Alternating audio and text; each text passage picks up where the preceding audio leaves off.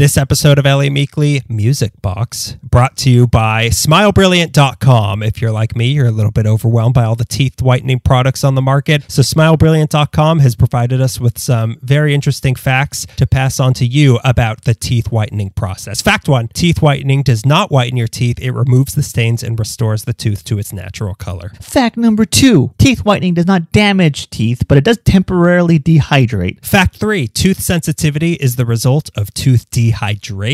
Fact number 4, caps and veneers cannot be whitened because they do not have pores for the stains to latch onto. Fact number 5, the key to teeth whitening is the delivery device. Whitening strips neglect the crevices and molars and they slide on your teeth. Saliva floods the generic trays because they're bulky and do not create a seal. And the LED lights, they do nothing. If you want that to work, you need the high output UV ones only found at the dentist, so don't fall for that gimmick. Unless you like gimmicks. Unless you like to waste money and that's your gimmick. Unless you like to go to pharmacies and buy magic tricks that don't work out of a box. That's fine. You could be that person. That'll do just as much for your teeth. But if you want a service that is going to help your teeth get whiter, you want SmileBrilliant.com. The number one whitening device recommended by dentists is the custom fitted tray, and you could spend $300 to $600 at the dentist, or you could go to SmileBrilliant.com and use their lab direct mail-in process for the fraction of the price. And if you grind your teeth at night, you can also get Smile Brilliant's custom fitted night guards, once again for a fraction of the price from the dentist. So you go to SmileBrilliant.com, use promo code LA Meekly, get yourself a little discount. That's SmileBrilliant.com. Smile intelligently.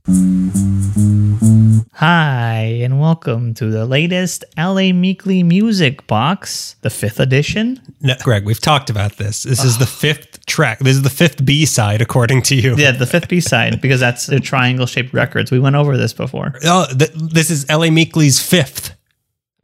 Oh, the 5th movement. In my head, I was going to say Beethoven, like in Bill and Ted. Oh, right. And then I thought, that's stupid. Why would I say that? And then I called him Beethoven. Beef Heaven. We're auditioning for the 4th Bill and Ted sequel. And this time, we blue-pilled. They keep showing the Matrix trailer, and I'm like, why do you want to encourage these people right now of like, you gotta take the red pill? Like, this is not the time to be having a new Matrix movie. Anyway, that's not what we're here to talk about. We're here to talk about music. Yeah, we are. And there's no music in the Matrix. Watch it again. It's not a single note of music in those movies. And if you hear any, you're in the Matrix. That's a glitch. I remember. So you took the magenta pill. You took Mother's Little Helper music. So the band we're here to talk about this month, last month we started because we decided Halloween needs 2 months of spooky music. So this month we've got another spooky band for the Halloween season. This month our band is Markiss and the Rhythm Howlers. What a great name that is. Yeah, the Rhythm Howlers. Yeah, I like that. I like that kind of stuff. It's got a really fun garage punk name, but that's not necessarily how they sound. That's not their sound at all. I like that I was surprised between the name of the band and the sound of the music. Well, we'll tell you more about them and their name. Well, we won't tell you anything about their name, but we'll tell you more about them after. We'll tell you why we named them that. We name all the bands on this show. They come in with one thing. No, you're talking to the Meekly Boys, top floor of the Capitol Records building, because we're on the roof with the pigeons. So the first song we're going to hear is called Destruction, which is their newest studio single that was just released last month. So here is Destruction by Markiss and the Rhythm Howlers. A woo. And a woo to you too. And generic European accent to you too. We dance, stars align, we kiss, oceans rise, we love, cities fall, destruction, la-ti-da.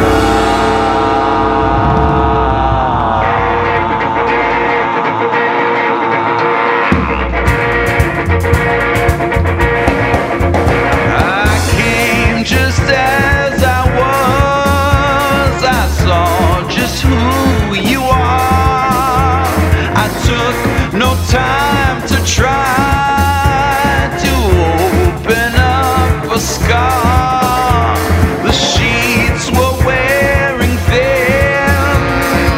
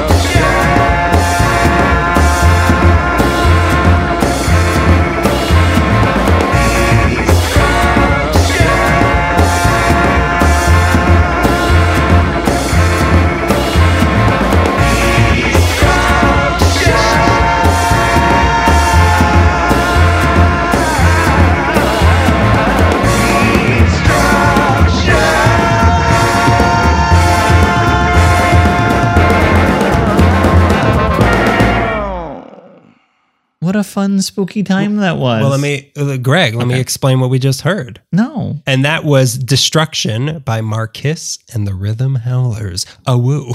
Generic European accent to you as well.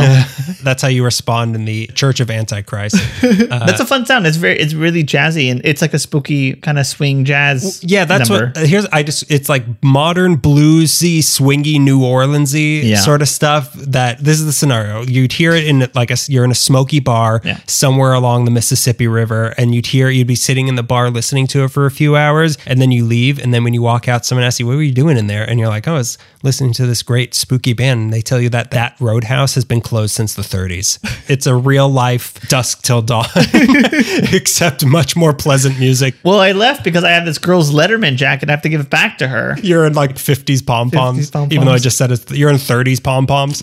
Yeah, it's exactly that. It's exactly that sound. They have like a theatrical element to the way that they look, which is, I feel like that's becoming a theme with the last 3 bands that we've been talking about. Some of them dress up like chickens. Some of them dress up like retired dads in their 30s on vacation. And now we'll explain a little bit more about why they dress up the way they do, but it's kind of like, how do you even describe it? Some of them are wearing masks. Some of them are dressed like they're suits dead. with skeletons. Yeah. And then I saw a video with the drummer had a pigeon head on. A cult. It's like a working skeleton, like working ghouls. That's exactly a phrase that you've said many times in your life. Working class ghouls. Blue collar, just salt of the earth, salt of the graveyard kind of musicians. They've got this added Halloween sort of element to them. It's really great. Yeah, it seals the deal. Like I love that style of music, and to have what they're singing about rather than like love and money. They're singing about like dead love, dead money, bone money. They have a look to them that begs you to see them live. Yeah, they seem like a band that would be a fun live show. Like they seem like you're going to see Kiss, but no relation at all to Kiss, but just a band that like the performance is part of the draw. Right. Yeah. When we did our first episode, our first Music Box episode, David Kahn, I always mispronounce his name, but he's one of our longtime listeners. Right. Because he heard us talking about like maybe we'll have a Halloween, like a spooky band one day. And he had recommended this group from the very beginning. Wow. I was like, yeah, sure, David Kahn. I'm going to listen to David Kahn or Kahn. Neither. I'll listen to David Kahn, but I won't listen to David Kahn. But when we were looking for more Halloween bands, I put out like, does anyone know of any like Halloween sort of LA bands? And Markiss and the Rhythm Howlers like kept coming up, and I'm like, I hate to give it to David Kahn or Kahn, but this is the perfect group. And as with all of the musicians, very nice and helpful in this whole process. Like every single musician we've been in contact with has been like maybe the nicest person we've ever. Each time, it's almost like a lot of people are really nice, and it's just still a shock to me. No.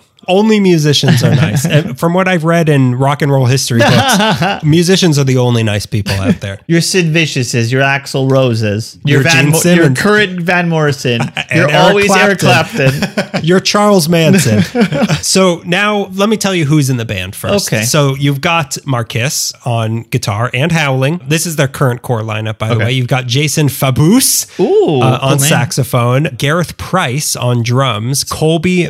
What you have something to say about his name? It just kind of sounds rich and spooky. The Price is Right. Colby McCamey on bass. Cool name. And Mario Maggio on clarinet. That's a good name. That is a good name. Mario Maggio. Yeah, it's a good name. I'm going to steal that.